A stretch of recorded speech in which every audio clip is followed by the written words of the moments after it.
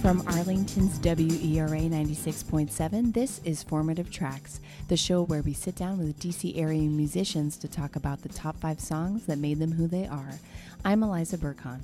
Today on our show, we have Don Michael Mendoza, the co-founder and executive artistic director of Latido Productions, and cabaret singer extraordinaire. Welcome, Don Michael. Hello. Thanks for having me. Well, you're quite welcome. We're really glad to have you in the studio today.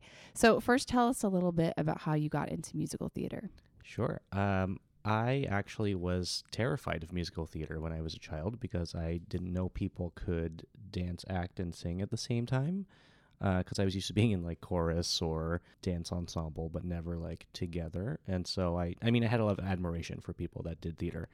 But I finally got into it my sophomore year of high school, and they were doing a production of The Pirates of Penzance.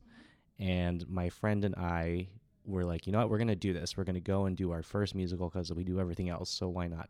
And so our director in high school was nice enough, Barbara Holmes, to let us like duet audition. It was like very High School Musical, but like both of us were like really nervous, so like probably it was horrible. And we got cast, and so I did that show as a sophomore and loved it, and the rest is history, I guess. Okay, and then you've done a lot of community theater in the area. Yeah, so I went on to college and I studied musical theater at American University, and that was kind of like a realization where I thought I was going to be a broadcast journalist and a political scientist, but poli-sci was awful. Like the class sucked, and I happened to be in a show that semester, and the department was like, why don't you consider doing this, like studying the actual musical theater? And so I was like, all right, and that's how I ended up studying it. And then after I graduated, led the actor life, like you said, did a lot of community theater, and now kind of touched into more professional theater.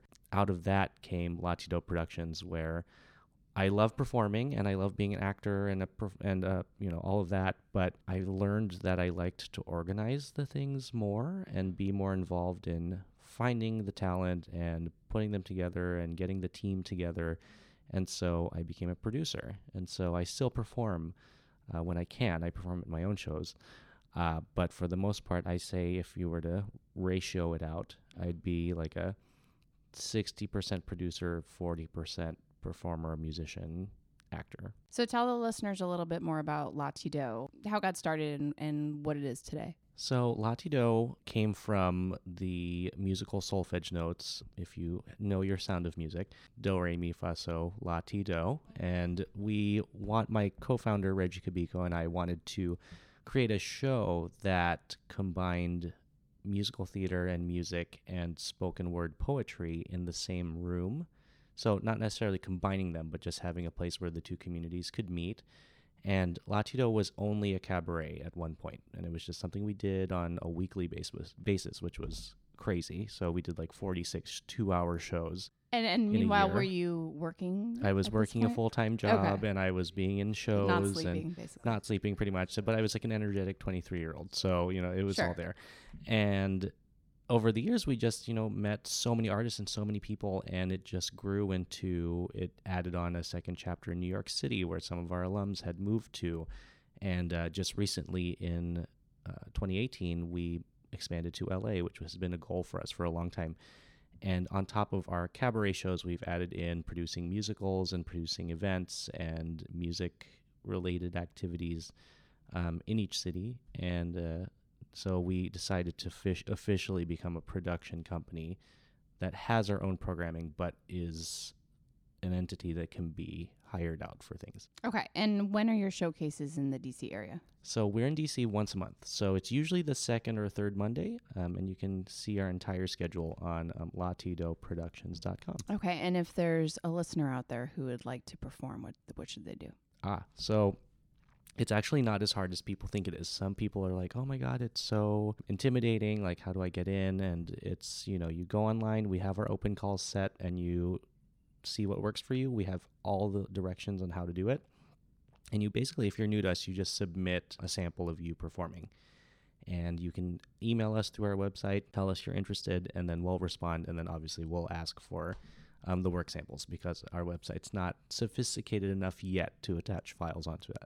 So let's hear a little bit of you singing. I don't want you to talk too much about the song because I know it's one of your top 5 that you selected. Okay. But this is Cry For Me, which was originally done by Frankie Valli, I believe, and then later performed in the musical Jersey Boys.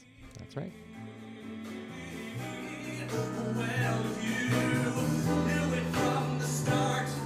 Someday you break my heart.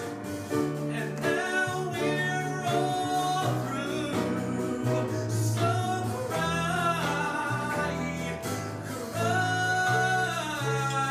for me.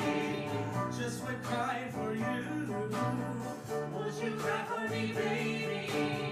Just when crying for you. Go on and cry. Cry for me.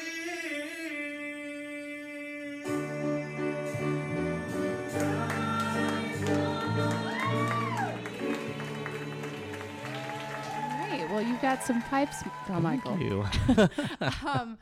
When was that from? That was from, I think it was, September 1st, 2015.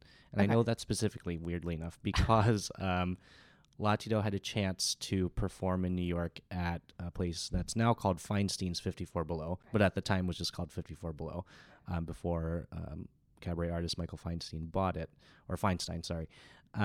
So that was our kind of one night only event that we had in the space. And it was an incredible experience, because if any listeners out there know about 54 Below, pretty much anybody who's been on Broadway or in the theater scene has had a performance there.